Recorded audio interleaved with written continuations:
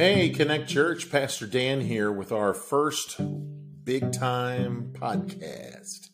Can't wait to get started. And so we've been talking about God's love. We're going to be doing a series all this month in church. I hope you can join me on Sunday mornings at Connect Church, 1417 Herbert Street, South Roxana, Illinois.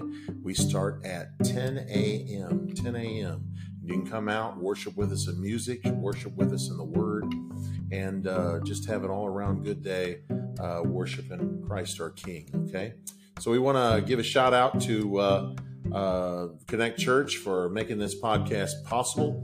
It's a great church. We hope that you'll join us sometime and fall in love with the church as we have, all right? So don't forget to like and share. This is on Apple and Spotify. Also, the video is up on YouTube. So please subscribe, please like, please share. Please click the notification buttons so that way you can get notified when there's a new podcast that's come out. So make sure that you do that. So please subscribe to that. That would be a big help. So we want to get into this today. And since we're going to be talking about love this week, I want to go back over a little bit with our verse that we had on Sunday. John 3:16 says, "For God so loved the world that he gave his only begotten Son, that whoever believes in him should not perish, but have everlasting life." And what we're talking about is really that agape type love. And what I want to focus on about that agape love is it's really unconditional love. What is unconditional love? Well, unconditional love is a lot of things. Our kids do things that doesn't make us happy. We're not proud of it, but nevertheless, we end up loving them anyway, even though they got problems, even though they got issues, even though they get into trouble, we still love our kids. And so Jesus loves us even though while we're sinners. And so the Bible tells us that it's vital for us to understand God's unconditional love. It's very important. So when we ask what was the greatest commandment, Jesus pretty much said this in Matthew chapter 22, 37 through 41. He says, "Love the Lord your God with all your heart, with all your soul, with all your mind. This is the first and greatest commandment. And the second is like it. Love your neighbor as yourself, and all the law and the prophets hang on these two commandments." See, God created you to love you. That's why he created you. God is literally for you. He is rooting for you to succeed. Even when you fail, even when you sin, God is still rooting for you. God is for you. He created you so that you can love, right? And so we really never understand the depth of God's love, of Christ's love for us, until we really become a born-again believer in Christ. We can love a lot of things, but those things are passing. But this is a love that surpasses all understanding. This is a love that will stand for all eternity. It's that agape type love that is unconditional, right? See, sometimes when we think about our failures and our past and the things that we've done wrong, sometimes we kind of figure that we expect God to be filled with anger. He's mad at me and he won't love me. Or we expect God to get back at us for everything that we've ever done in our life. Like he's keeping a record, It's kind of like that old adage they used to sing, at Christmas time. We talk about it a little bit. It says, he's coming in town, he's checking getting a list, he's checking it twice, And so we're at a point where we think God is of the same type of nature, where he's keeping this book and he's checking that list and he's checking it twice, and he wants to punish you for all your past failures, all the things that you've done wrong, and so that's what we think sometimes about God, that he wants to get back at us, right? He wants to get back at us for maybe something that mom did, or something that dad did, or maybe something our brothers or sisters did, or something our family as a whole did.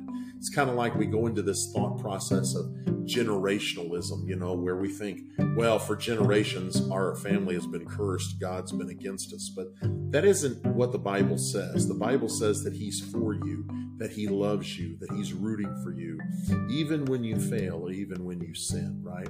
Max Lucado writes a book, 316, He made a very powerful statement in that book. He said, God loved this world so much that he gave not his condemnation, but he gave his son. Jesus places do not enter signs all over the gateway to hell. And he announces to anyone who wants to go, if you go, you've got to go over my dead body. That's what Max Lucado says Jesus is telling us. Max Lucado also says that you can know God loves you because God so loved the world. And because of that reason, since he loves you and he loves the world, since he has no needs, God has no needs, he cannot tire. You cannot tire him. And since he is without age, you cannot lose him. And since he has no sin, you cannot corrupt him. See, if God can make 1 billion galaxies, can he make good out of our bad and our faltering lives? Well, of course he can. He is God, after all. See, if you and I try to get our relationship right and our life right without getting this right, unconditional love, without staking our lives on unconditional love of God, then we're going about it in the wrong way. See, a Christian who does not get the love of God, who does not understand the love of God, a Christian who does not receive the love of God, or a person who is trying to make a relationship work without trying to get through life, trying to live the Christian life without that unconditional love, while they're sidelined by guilt or fear, living in the past. They're wondering if God can even use them. Am I going to be even used by God because of what I've done? My past is so bad. The things that I've done, I just don't seem to overcome. Can God still use someone like me? Well, anyone who has not experienced the love of God and who does not have this love to share with others is like really a sports player, a person on a team who can't get in the game because he's misplaced his uniform, right? God wants us to put on that unconditional love like a garment. It's like a set of new clothes, or like that uniform. We've got to put it on and we've got to wear it, right? Unconditional love. Some of you miss God's love without conditions because of sin in your past or maybe sin in your present.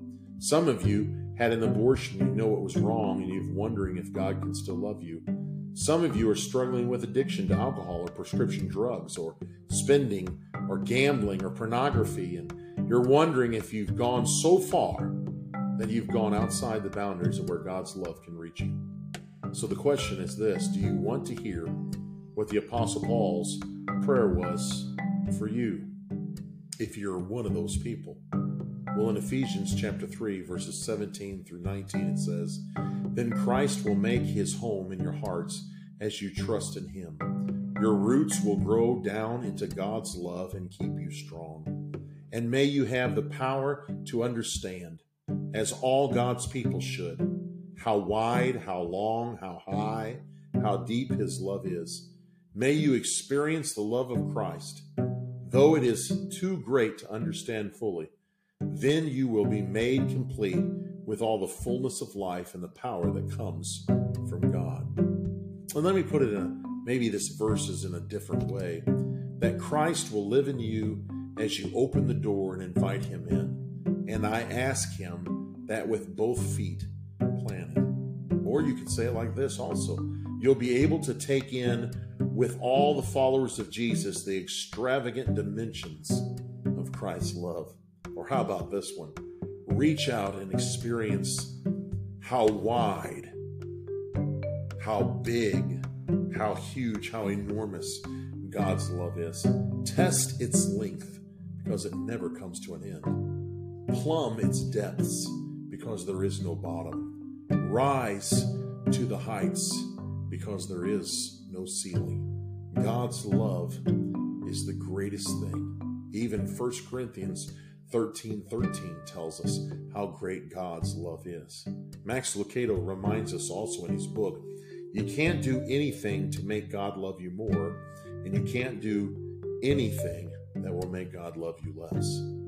So you cannot win it, you cannot lose it, but you can refuse it, right? There are also those of you out there that may not be caught in a great sin or a great addiction or a great trouble, but did you know you can be in danger of missing the truth of God's unconditional love? You know, I had great parents growing up. Everybody probably knows who my parents are. I've got a great wife, Angie, and 4 great kids. I've got a good church and a great job. But the day I start relying on just those things that I just mentioned, rather than on unconditional love of God, I am through.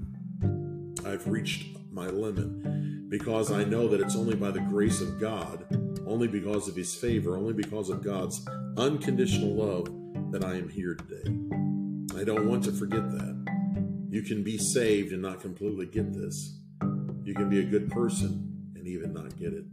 You can be a good husband, a good wife, a good father, a good mother, a good friend, and still not get it. Keep company with God and learn a life of love. Observe how Christ loved us. His love was not cautious, but extravagant. He didn't love in order to get something from us, but to give everything of Himself to us. We need to love like that. Amen. See, Ephesians 5:2 says, live a life filled with love. Follow the example of Christ. He loved us and offered Himself as a sacrifice for us, a pleasing aroma to God. 2 Corinthians 5:14 says, either way, Christ's love controls us.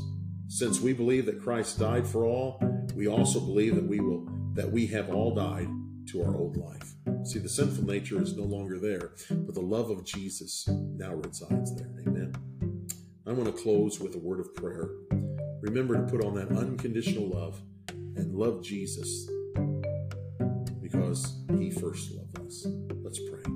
Father, we give You praise, honor, and glory. Thank You, Lord, for this time that we can join together in this podcast. Lord, I pray, Lord, for each one that is listening, those that are listening on Apple, those that are listening on Spotify, those that are watching on YouTube. I pray, Lord, for each and every one of them, that, Father, Lord, the love of Christ will permeate throughout their life. And, Lord, they'll understand it and know it better as they live in that unconditional love. No matter how far we've been, no matter how far we've gone, Jesus still loves us, and He died for us to make us free from sin. Thank You, Jesus, for all You've done for us. We ask all this in Jesus' name. Amen. I'll see you next week on Wednesday Night in the Word.